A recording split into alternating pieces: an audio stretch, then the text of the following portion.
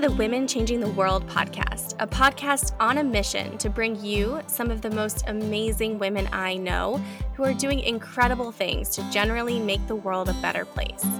From corporate sustainability to straight up magic and everything in between, you'll meet the real life humans who are birthing the new.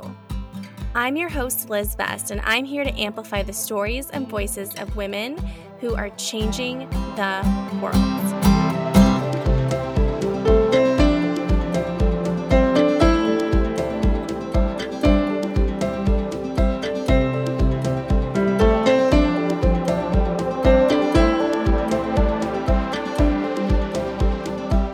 Hello, and welcome to another new episode of the Women Changing the World podcast. Today, I am so excited to sit down with Allison Taylor.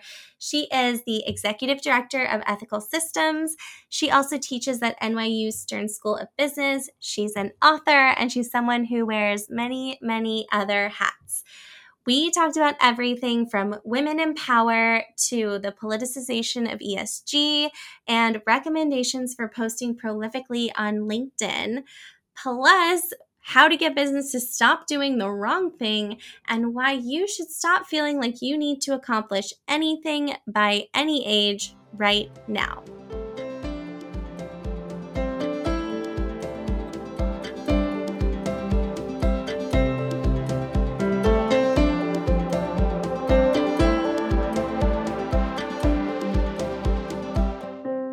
Hello, and welcome to another new episode of the Women Changing the World podcast. I am so excited to be sitting down with Allison Taylor today. Allison, welcome to the podcast. Hi, Liz. It is so nice to be here and get an excuse to talk to you. Oh my goodness, I could not agree more. I'm such a fan of you, and I'm so excited for everyone who listens to get to meet you too. So for anyone who doesn't already know all about you, would you mind briefly introducing yourself for our listeners? Absolutely. So I am the Executive Director of Ethical Systems, which is a sort of research collaboration based at NYU Stern School of Business. And we work on questions of ethical organizational culture, all dimensions of it. And I'm also a professor at Stern. I teach required ethics classes and elective sustainability classes. And I am writing a book for Harvard Business Review Press about how business can do the right thing in a turbulent world. And I have a few other hats because I have a lot of attention span issues, but that's enough for now. Oh my goodness, I love it. Well, we will get into all of those things as well as the other hats. I totally feel you wanting to touch many things at the same time. Before we get into a little bit more of the different kinds of work you do in your day jobs, I have to ask, because this is the Women Changing the World podcast, and I like to start with the biggest question first. If you could change one thing about the world, what would your one thing be? This was the question I gave the most thought to over the weekend, and I decided that it would be that the world would properly value education. So my mum was a teacher, a lot of my family are teachers, and I think with education, you can change everything.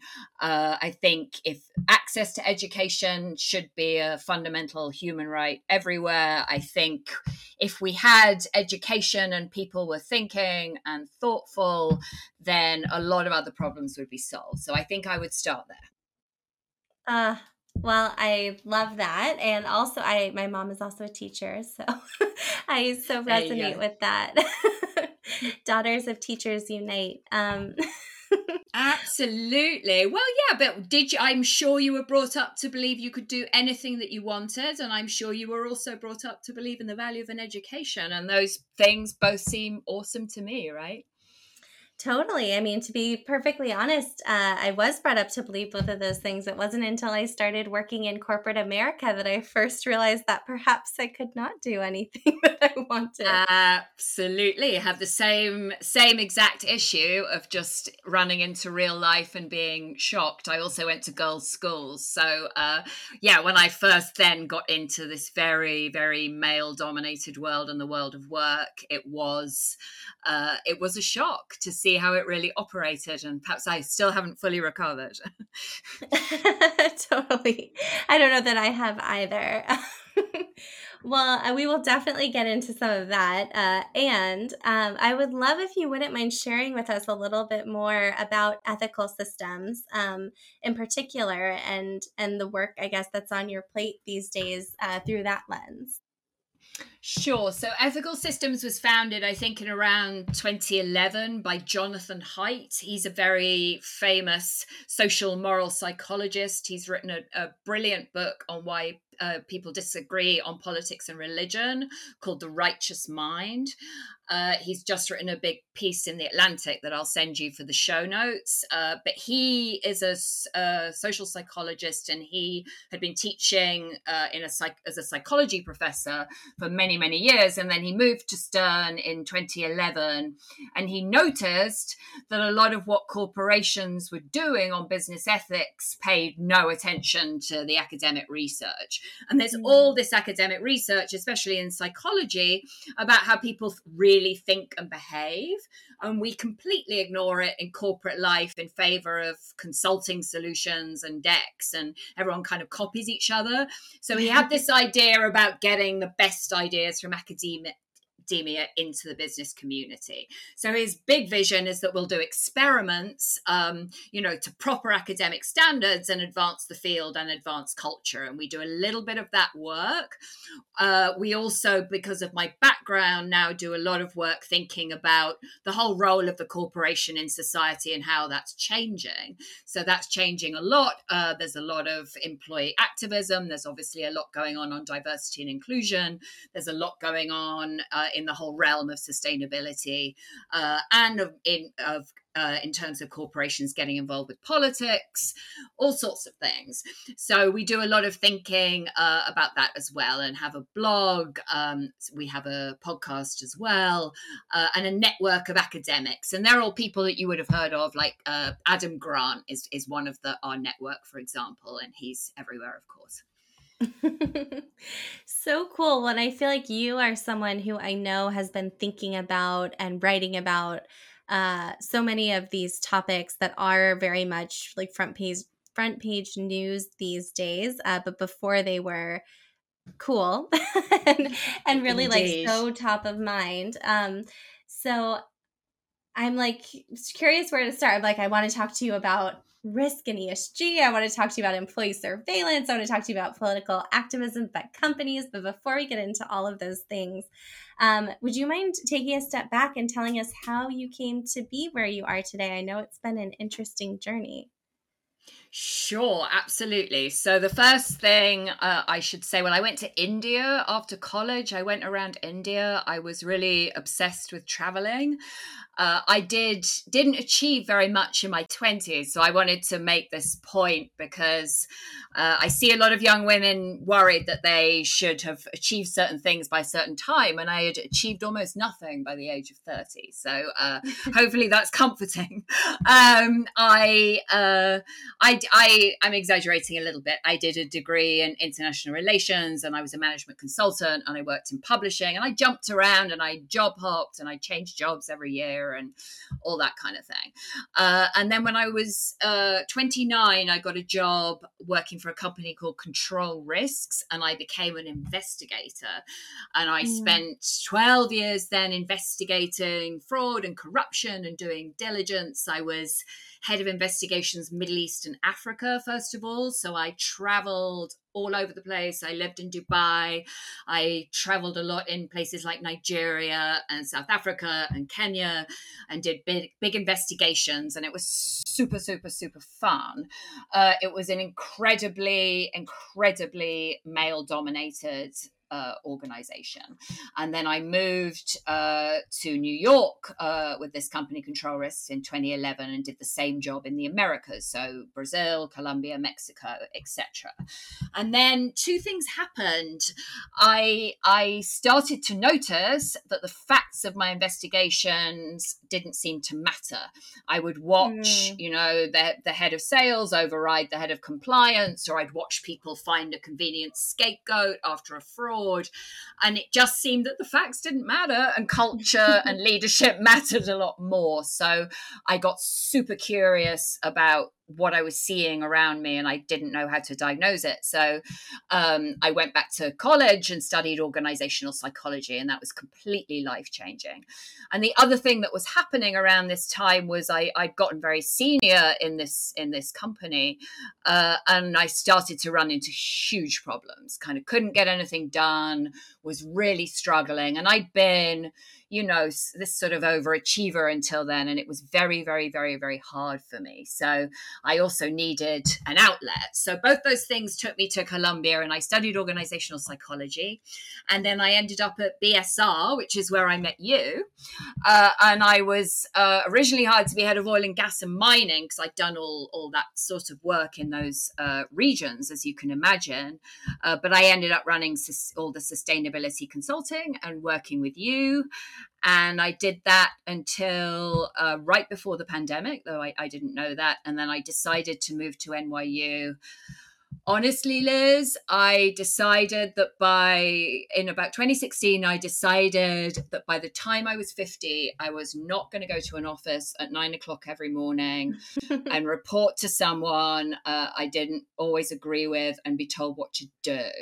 I wanted to do my own thing, and I wanted to be able to say what I thought, and I was willing to take some risks to do that. And it thankfully has worked out, but that was a big, big, big impetus.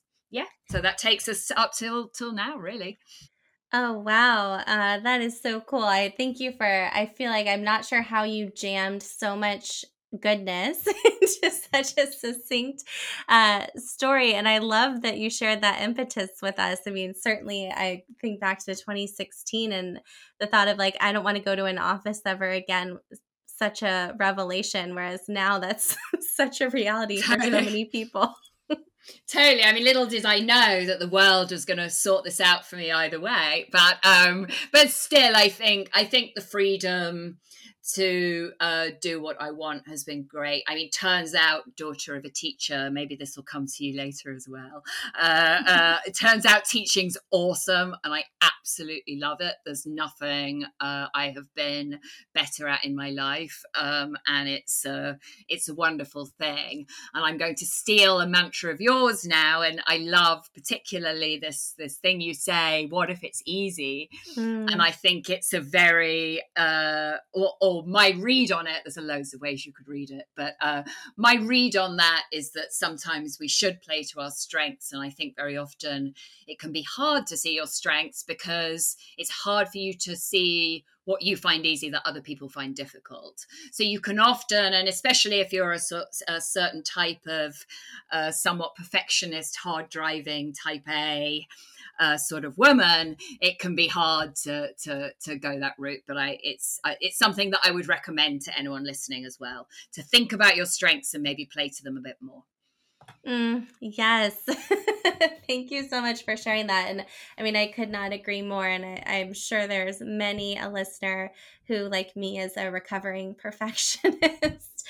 And I also just really want to underline, I loved what you shared about, which, while it sounds like you did underestimate everything that you accomplished in your 20s, I also feel like sitting here listening, I'm like, oh my gosh, it sounds like you did your 20s so well, in that you tried so many things that I'm sure have informed where you are today, and also had fun and adventures. I also see so many people, and I've had some conversations not too long ago with people in their like early mid 20s who are putting so much pressure on themselves to like already have, picked a path and gotten a promotion and won an award. And I mean, that was me in my 20s.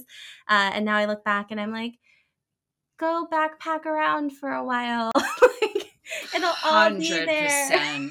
100%. So I talk to a lot of students, and I mean, 100%, I see a lot of undergrads who seem to have everything mapped out in a way I find somewhat terrifying. And I would urge everybody to have fun while you're young. It's a very, very, very good idea. Otherwise, you end up having a crazy life crisis when you're my age. So have fun. But I think that's one thing. I think also something that's really benefited me, but that is risky, is I've moved fields a lot, and I think I'm broad, not deep. I'm kind of an inch deep everywhere, but that enables me to make connections between things that other people can't, who are more specialized. And I also think you can often take quite a basic insight from one place and put it in another, and people will be like, "Ooh, that's interesting." So I think there's room for people thinking more broadly and taking more risks in their careers. So I would certainly say, don't worry about anything before you're 30, and even then try not to worry. And then it's good to keep your options open and think about having a unique profile as someone that cuts across a lot of fields. Yes, I think that's something that's so I'm trying to think what the right word is, but that's so maybe underappreciated as a career path. I feel like so often we talk about like being like a really deep expert in one thing, but I think the ability to like if you truly would like to be a strategist and an expert at like a holistic view, it requires you to like dabble in many, many different things. Absolutely. And it's the definition of creativity, right? Is seeing the link between two different ideas. So I think that has really benefited me. And I've had I certainly haven't had a conventionally successful career. I just get poorer. I just kind of take pay cuts. But I've had I've had a very interesting and fun career. And part of it has been changing direction a lot. So you're not stuck either, ever. I think, I think you never look back really on your life and think anything other than I was so young. What on earth was I worrying about? So I hear that from 70-year-old women that talk to me and they go, "Oh, you're a baby. What are you worrying about?" So that's all you ever think looking back. So That's worth reassuring.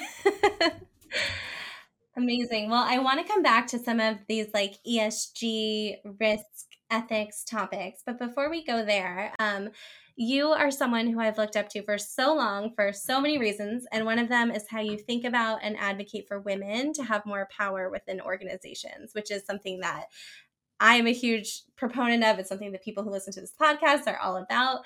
I'm so curious to get your take. Like, what are your thoughts on where we are today in terms of like actually getting women into positions of power and where we need to go? Sure. So this is a great question. Let's dive in a minute. We're obviously not where we need to be. There are horrific statistics about the amount of capital men control. Obviously, there's more men called John in the S&P 500 than there are women. We all know the statistics. So that's all awful. I have not been as furious about the end of Roe versus Wade. I can't think of anything I've ever been more furious about, honestly. That all relates to work. That relates to a lot of things. So that's all a big problem. But young women, I think, are in a different place. They're in a fantastic place. I think perhaps where I end up is that we should stop trying to adapt to the workplace, and we need to start creating spaces of our own and making the world adapt to us. And so that's also what I think about the role of women in the workplace. And I'm a big fan of he's a sort of celebrity academic called Thomas Chamorro-Prazovic, and he wrote a book called "Why Do So Many Incompetent Men Become Leaders?" And I what a title! An article as well. There's an article of the same name, but the point he makes is right. We maybe need to. The issue is not right that we need to advocate for women and give them more confidence and lean in and get them to speak up for themselves. Like, I like that women on the whole are more thoughtful and think before they speak and like to know what they're talking about and don't bullshit. Like, these are good qualities that we should encourage and not say, well, you can't self-promote like someone that doesn't know what they're talking about, therefore you're not going to adapt here.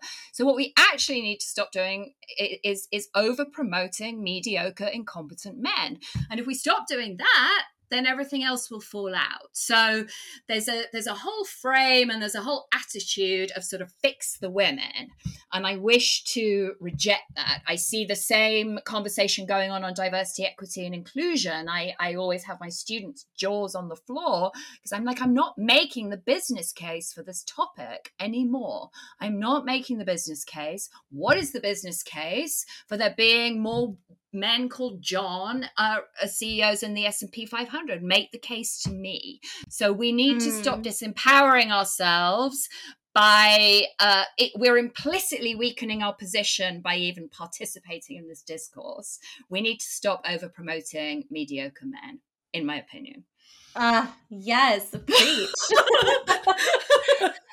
Well, I just like, I love this idea personally. It's like, I do not want to ask for a seat at the table. Like, we're starting our own table. Like, Exactly. So this, I believe, having spent a long time trying to, and failing really, to adapt to organizations where the dominant frame was very, very different from me, I'm inclined to say, you can have a successful career in corporate America, and it is changing, and that gives me a lot of hope. But I think a lot of the time, certainly the solution for me has been to step off the chessboard and find a different game. Yes, although I feel like it can be so hard to see that when you're in it. It absolutely can. And I was in it for a very, very long time, and it certainly did I was fine for a long time. I would have, if you had asked me these questions 15 years ago, I would have given you incredibly different answers. I would have said, yes, it's a problem, but I have got away with it, or some version of that. I was not correct. Anyway. Totally. Well, I feel like that's only hindsight. I was just talking to a friend of mine this morning at the gym about how we wish we could shake ourselves from 10 years ago about all the ways that we like thought being a woman at work, like what we thought that meant. And now we're like, no. Totally. Exactly. No, I really thought that what you had to do was go and buy a load of horrible clothes and be told what to do, and then maybe you would get some power to tell other people what to do, which is a depressing view of work. Like, no wonder I wasn't excited about it. So I don't really think that is not what I see in the classroom. That's not what I see people who are younger expect and think and want. And I think it's mainly incredibly positive. Almost all of it is incredibly positive. So I feel very hopeful about the future. That's so great to hear. I mean, I feel like my experience like maybe had slightly more inspiring clothes, but very similar. I definitely had a few female fashion icons to look up to. But I'm curious, you mentioned that what you're seeing in the classroom is giving you a lot of cause for optimism. For anyone listening who does not currently have like a fired up, 18 to 24-year-old in their life, what is specifically giving you hope? Well, I like the way that young men seem to talk about women, and it gets only bad press. But I read in all these papers about people's ethical dilemmas, right? So people write papers about sexual harassment and cheating and all these things, and so I get to read all these incredible papers about things that go on. And I read a lot of papers from young men who are, working at Goldman Sachs or whatever, who are, it seems to me, much more thoughtful about young women and their female colleagues and have female friends. And it seems to me much better than the men of my generation. So I also want to make this point, because I was saying stop over promoting incompetent men. I'm really just arguing for a genuine meritocracy. I think young men, I see a lot of young men having a hard time as well. And I think it seems to me that young women seem to have friends and more networks. And at least by your 20s, that seem to be doing better than many of the young men I see in the classroom. But yeah, I like the feelings about women in the workplace. That seems very different. It seems very healthy. It seems very thoughtful. And then lots of brilliant people thinking in a thoughtful way about business. And this is Stern, it's a finance school. It's a mandatory class. It's not like it's a bunch of people that we would normally talk to. Mm-hmm. And I find them thoughtful and smart and interesting and dynamic and inspiring. Yeah, they're great. They're going to be great. That's so exciting to hear. I feel like time is certainly on our side for as far as a new way of working goes. Yeah, and there's an amazing book called The Honor Code, which is about moral revolutions. And it makes the point, that people make the case for change. It has great examples like foot binding in China, which went on for 6 centuries. And then it all changed in the space of 6 years, even though people had been making the case against foot binding for centuries. And so I do think we're in the middle of this social upheaval and transformation.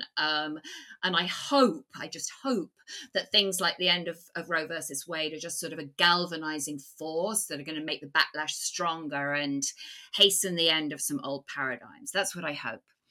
Oh my goodness. I so hope for that. Right?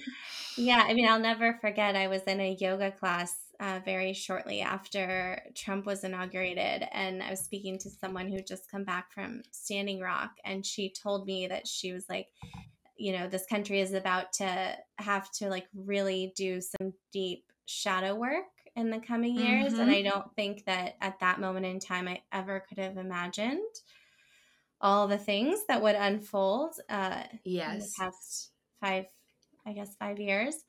But I'm like, well, if nothing else, hopefully it is waking us up to make some serious change. I think the conversation has transformed. I think the space for debate has transformed. I think let's hope. There's we could make a pessimistic case, but let's not do that, because part of it is that we need to be part of this change. So I think there's a lot going on that is very hopeful, and I do think some of it at least will come to fruition. Mm-hmm. Yes, fingers crossed. And also, I agree. Well, I feel like one of the things that's been really interesting that's been happening in the past year or so is how political ESG, which I feel like was not even the term of art a couple years ago, but how political it has gotten. What is your take on why this has gotten so political, and how do you think that's going to impact practitioners? Oh, sure. Well, we can see, let's start with the easy question. We can see the trouble that practitioners are running into already, because it's becoming very, very difficult to figure out when to speak up, when to stand down. Lots of issues around political spending, obviously, lots of issues around retaliation, lots of issues to do with women's reproductive rights, all sorts of things. So there's a sort of easy answer and a more complicated answer, I think. I think the easy answer is that everything in America is incredibly polarized, and it's sort of like a dominant logic. It's sort of like a magnet, attracting everything to one pole or the other. It really seems that every conversation becomes polarized. Everything sort of follows that logic in America today. So ESG is no exception. And I think we have seen, issues like climate change becoming more aligned with progressive politics. And so it makes a very good way to make noise for one of our political parties. I think the more complicated answer, though, is that we've had a bit of a myth. And this is an ESG myth more than a sustainability myth, but the myth of ESG, right, is that it's all a win-win. It's a false dichotomy between stakeholder interests and shareholder value if you think about the long term. And so really ESG is just good management, and it's an objective set of performance metrics. Now, I think all of that's pretty much wrong. I think, unfortunately, I think if you're going to start talking about the role of business in society and what social responsibility looks like, you have to, by definition, consider the political landscape. You have to be making a statement about the limits of what corporations should and shouldn't be responsible for. So I actually think as many advocates of ESG and sustainability have sort of denied this as opponents. I think the idea inherently has social, political, economic components. It has its breadth is the point. And so I think it's a bit disingenuous to say, well, this is just good practice and it's just something operational and it's not political, because quite clearly it quickly does become political. So I think it's not super easy, but it is super interesting. Totally. Well, and I think, to your point as to like why it becomes so political is because I think it's like fundamentally this question of what is the role of business in our society. There are many different perspectives on that.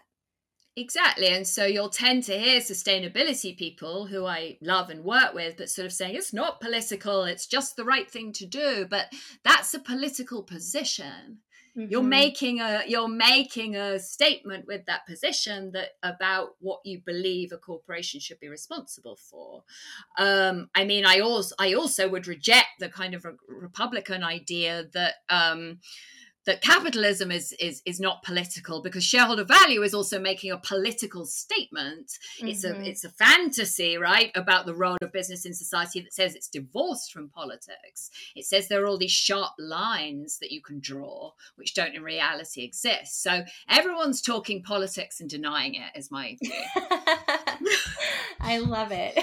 You heard it here first. Everyone's talking politics and denying it. Well, I am curious because I feel like one of the things that you mentioned earlier and that I know you've worked a ton on throughout the course of your career is this question of like what actually drives ethics within organizations and specifically corporations, and like how do you get people, like individuals, to actually do the right thing in an organizational context? And I know this is like such a huge question. And it's also, I mean, it is inherently tied to ESG because, ideally, and we've both read, I'm sure, a million times the line in a report that says it's everyone's job. Right. But how do you actually incentivize good behavior in a business, in an organization? So I think speaking up on your own is always going to be incredibly difficult. There are experiments. There's a famous Ash experiment where people go along with the crowd because it's very, very difficult, and it's difficult for a reason. Speaking up is a very quick way to ruin your career. People do get scapegoated. It is very often something that's done by people who are, for whatever reason, have some form of outsider status. I don't think it is a coincidence at all that all the recent tech whistleblowers have been women, or almost all. Also, there were a lot of whistleblowers in the early 2000s who were all women in very male-dominated organizations. So I think there's a lot more to be said about this, obviously, but there's something about being an outsider that makes you both incredibly powerful because you can see things that other people can't see, but also incredibly vulnerable. So I think that's always difficult. That's not going to change. It's not solved by whistleblowing lines, but something is changing in organizations. And this is another, I guess we're coming up with another reason to be hopeful, but employee voice has completely transformed in the past 5 years. There are all these now whistleblowing platforms where you can find out if someone else is also raising allegations about the creepy manager. And then leaking is, yeah. And then there's one called Vault, and it's women owned. I'll hook you up if you like. There's ones that try and kind of get you to use your speaking up muscles by reporting good things. But then leaking is the new whistleblowing, right? So at Nike, you had all those women getting together and basically, acting collectively. And social media and things like Slack have completely enabled that. So after George Floyd's murder, for example, every company in America apparently felt obliged to have a black square on Instagram and saying how much they care. And then there were lots of employees organizing and saying on social media, no, this is what it's like to work here and this is the problem. So essentially, confidentiality is dead, and there's much, much more bottom-up power. And I think that is separate from the labor market. I think the weaponization of information is completely profound. And then I look again at the Gen Z, I look at the undergrads, and they are unbelievably more sophisticated, even the millennials, on these topics. So I don't think companies know what's going to hit them. And I think all of this makes the isolation and makes the courage needed a little easier. And I do think over time it will transform power and management in organizations, and a combination of remote work and so on. But there's lots of things going on with countervailing trends. At the moment, companies are desperately trying to introduce surveillance, and then I'm also getting the impression control what their employees are saying on social media, but it's not going to work at the end of the day. Yeah. Even give payments for being kind of representative, certainly obsessively tracking. So I think this is all a kind of emerging conversation. Oh, that's so interesting because, I was aware of the surveillance piece, and I feel like at least my take, which granted I live in my own very specific bubble, but I feel like when I first started my career, I very much felt like when I spoke publicly, partially because of what I do and did, and partially just because I have historically been a rule follower. I needed to be very thoughtful about what I said, in terms of even with the like Twitter bio, like opinions are my own, knowing that I was like to some extent representing my organization. And I feel like in a lot of ways, I've seen people really over the past, I'd say maybe 5 to 8 or so years, really start to have an opportunity to own their voices outside of their roles, because of the internet, because there is a platform to do so. So that's really interesting to hear that you're feeling like you're seeing like some subversion of that for employees. Yeah, I think corporations, well, it's sort of like you can handle this well. I think good leaders would see all this as employee voice as an asset and would not try and control it, and would see it as a sign that, it's a sign that you can stop problems before they start. It's a sign that you can make better decisions. It's an opportunity to be a different kind of leader. I mean, one thing we know, and I don't think this is gender based, but power numbs you to what's going on around you to some extent. So everybody needs that. Everybody needs voices and corrections from people that see things differently. And I think all that is kind of changing. And I interviewed a woman called Jennifer Say. She's been a lot in the press, so people may have heard. She was supposed to be in line to be the next CEO at Levi's, and she got very upset about school closures in San Francisco and started tweeting a lot about it. The way she tells it, Levi's was very, very upset about this and would kind of haul her in front of corporate affairs every week and basically tell her to stop.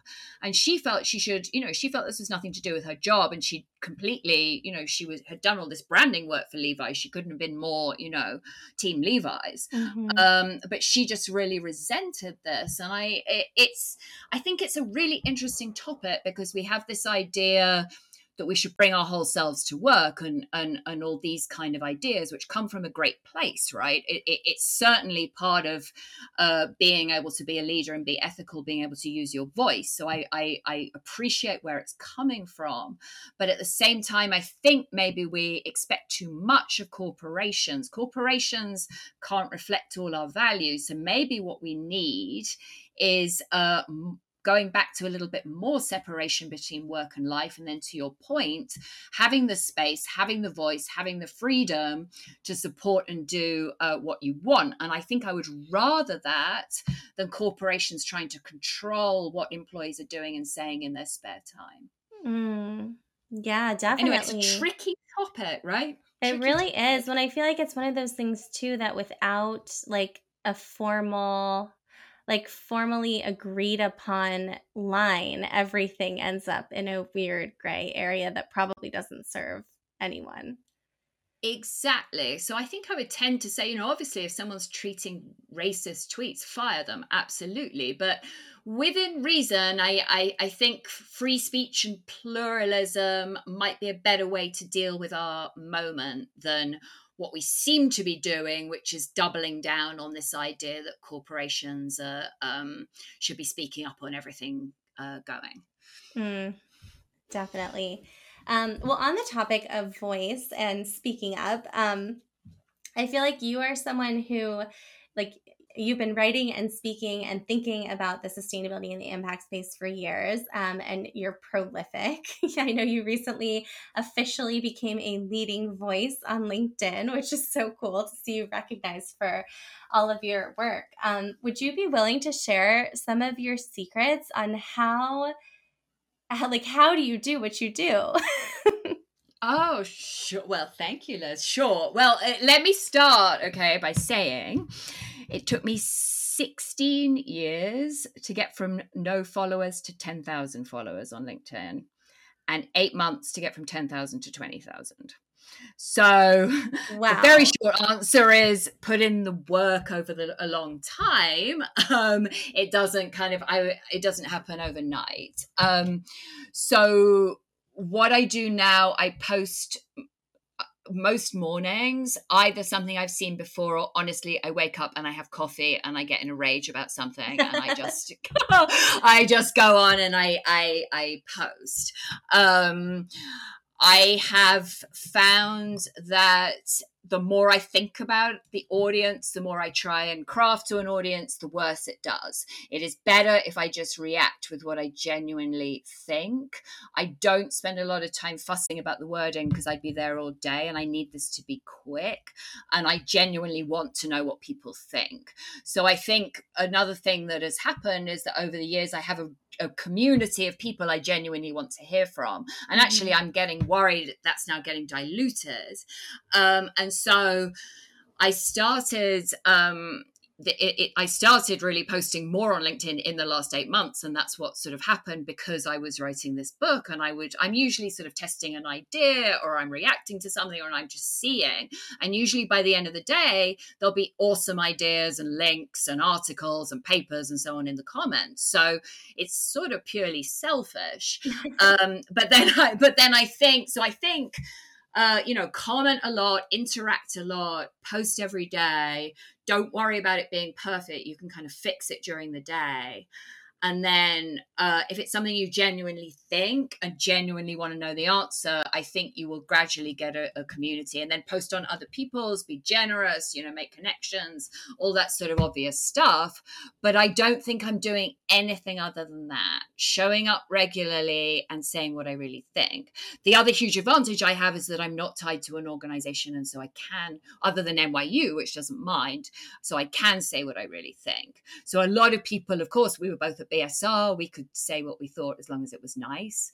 I don't have a lot of nice things to Yes, say. I remember having to edit to that, which was a challenge at times.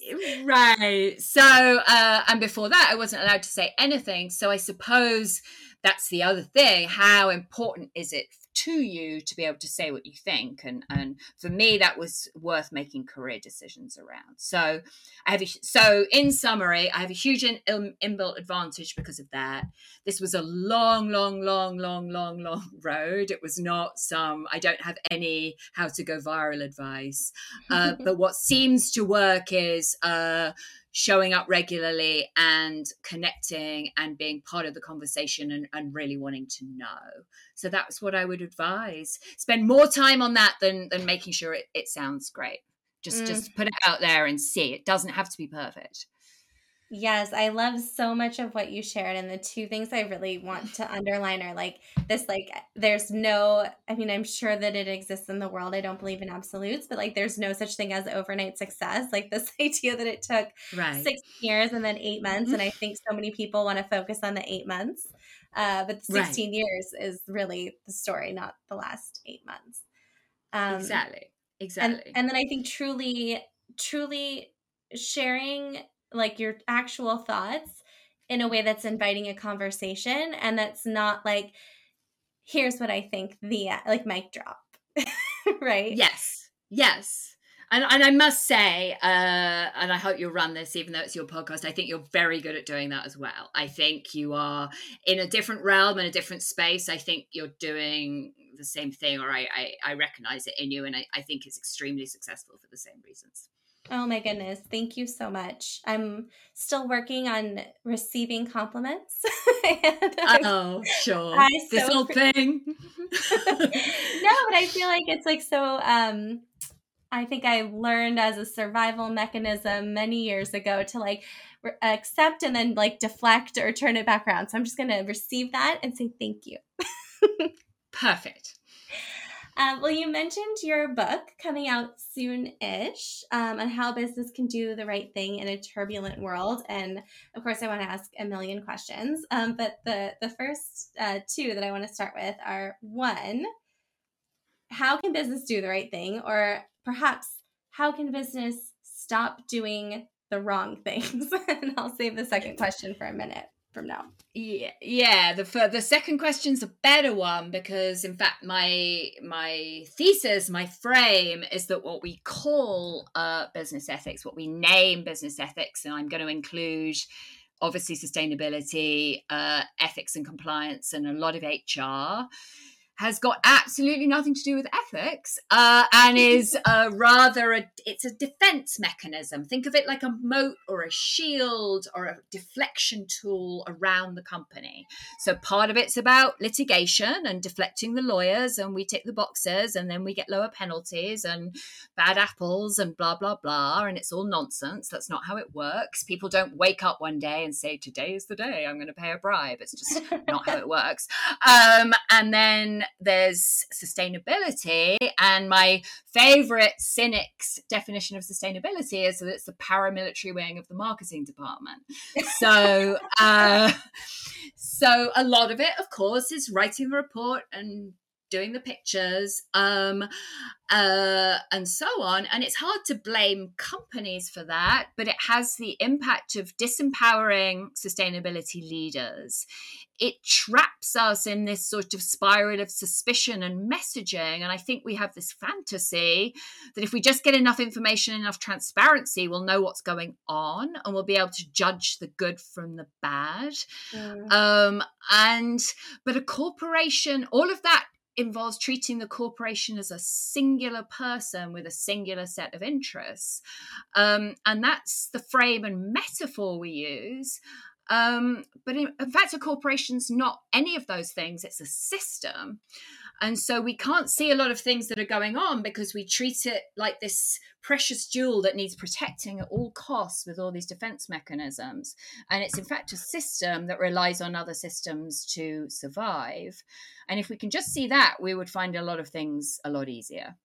I think as well, we have this fantasy about good and bad companies, you know. So as you will know, Liz, you've had an interesting experience in this space. In fact, a lot of the companies that get the most flack often are best practice. So I want a great human rights person, I would start with a mining company. Mm-hmm. The companies that have thought most deeply about supply chains are the companies that get the most flack on those issues, apparel and food.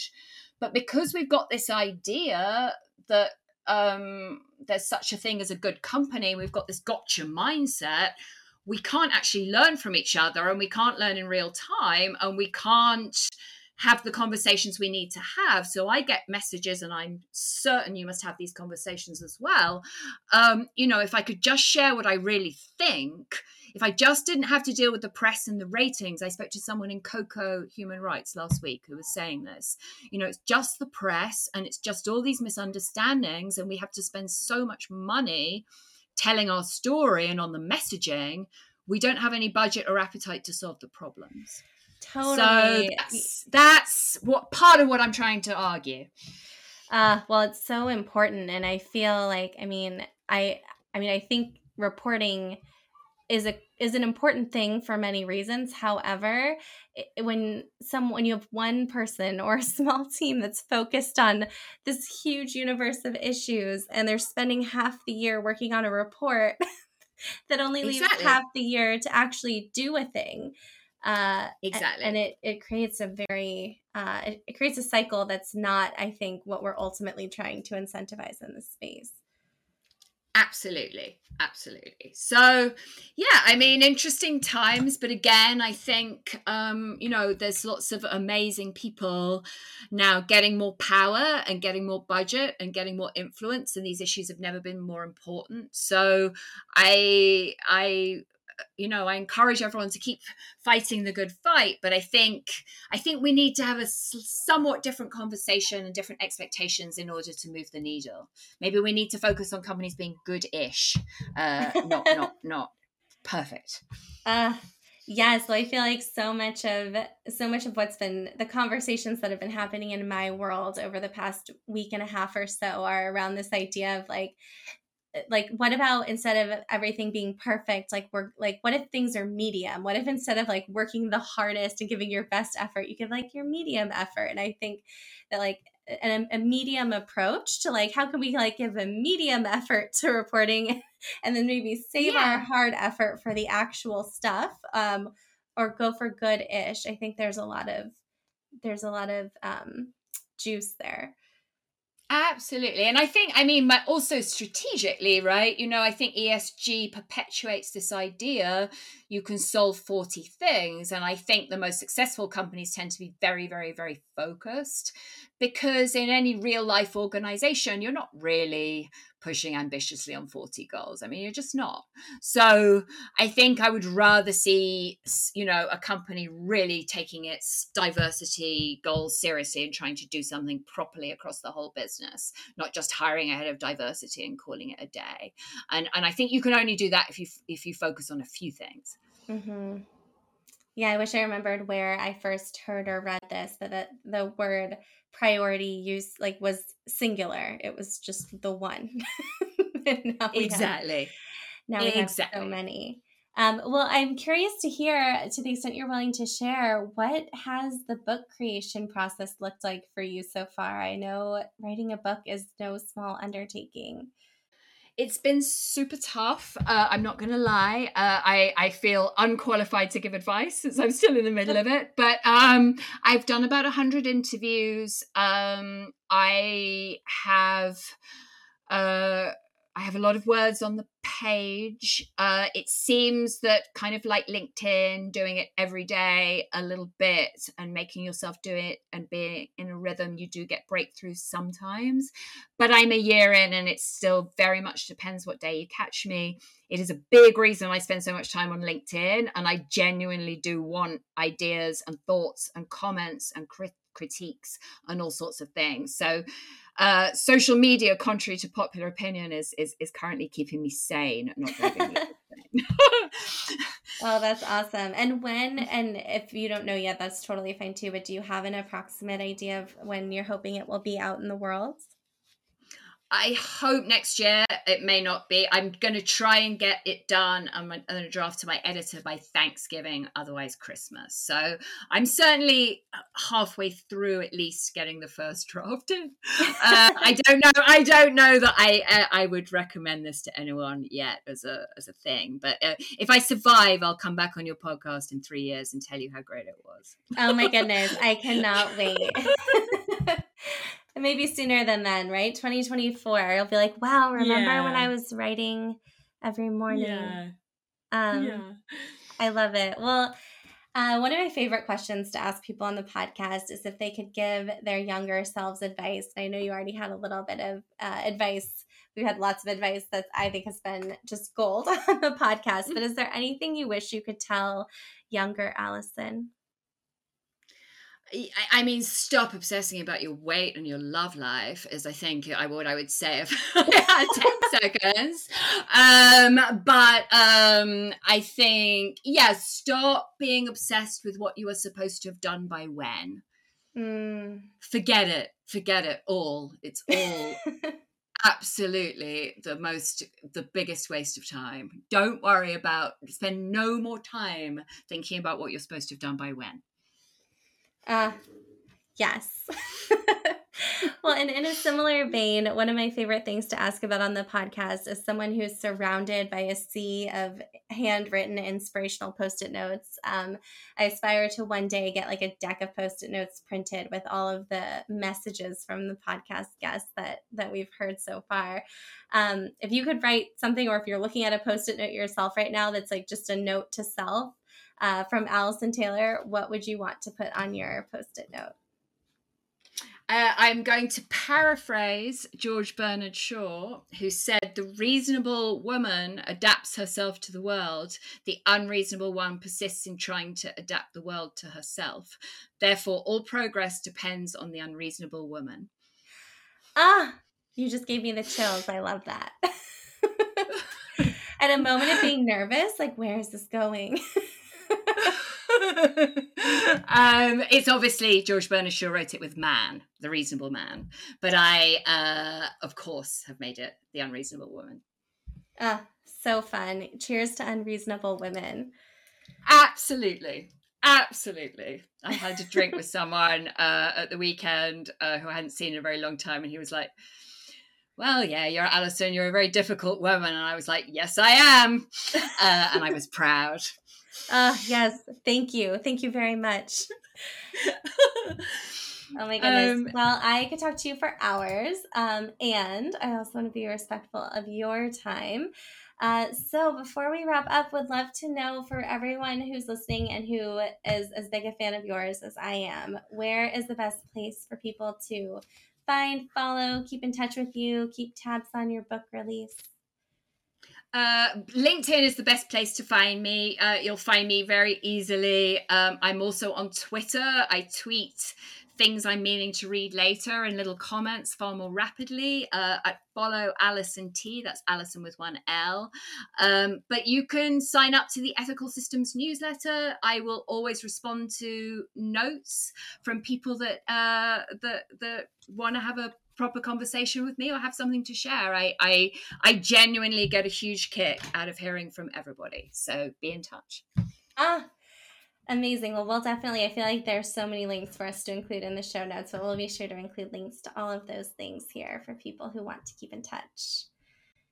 Thank you. Awesome. Well, thank you so much for having me. Oh my goodness. Thank you so much for joining us. It's been such a pleasure. Thank you so much for tuning into this episode of the Women Changing the World podcast. Please rate and review the Women Changing the World podcast on Spotify, Apple Podcasts, or Google Podcasts, and don't forget to subscribe for future episodes. You can find me on Instagram. My handle is liz.best, that's lis.best, or you can find me on LinkedIn by searching my name, Liz Best. Join my mail list by visiting elizabethbest.com/monthly-meditation, and you'll receive all the latest updates on events, retreats, and opportunities to work with me, plus a monthly love note from my heart to your inbox. I am so excited to keep in touch, and I'll see you in the next episode.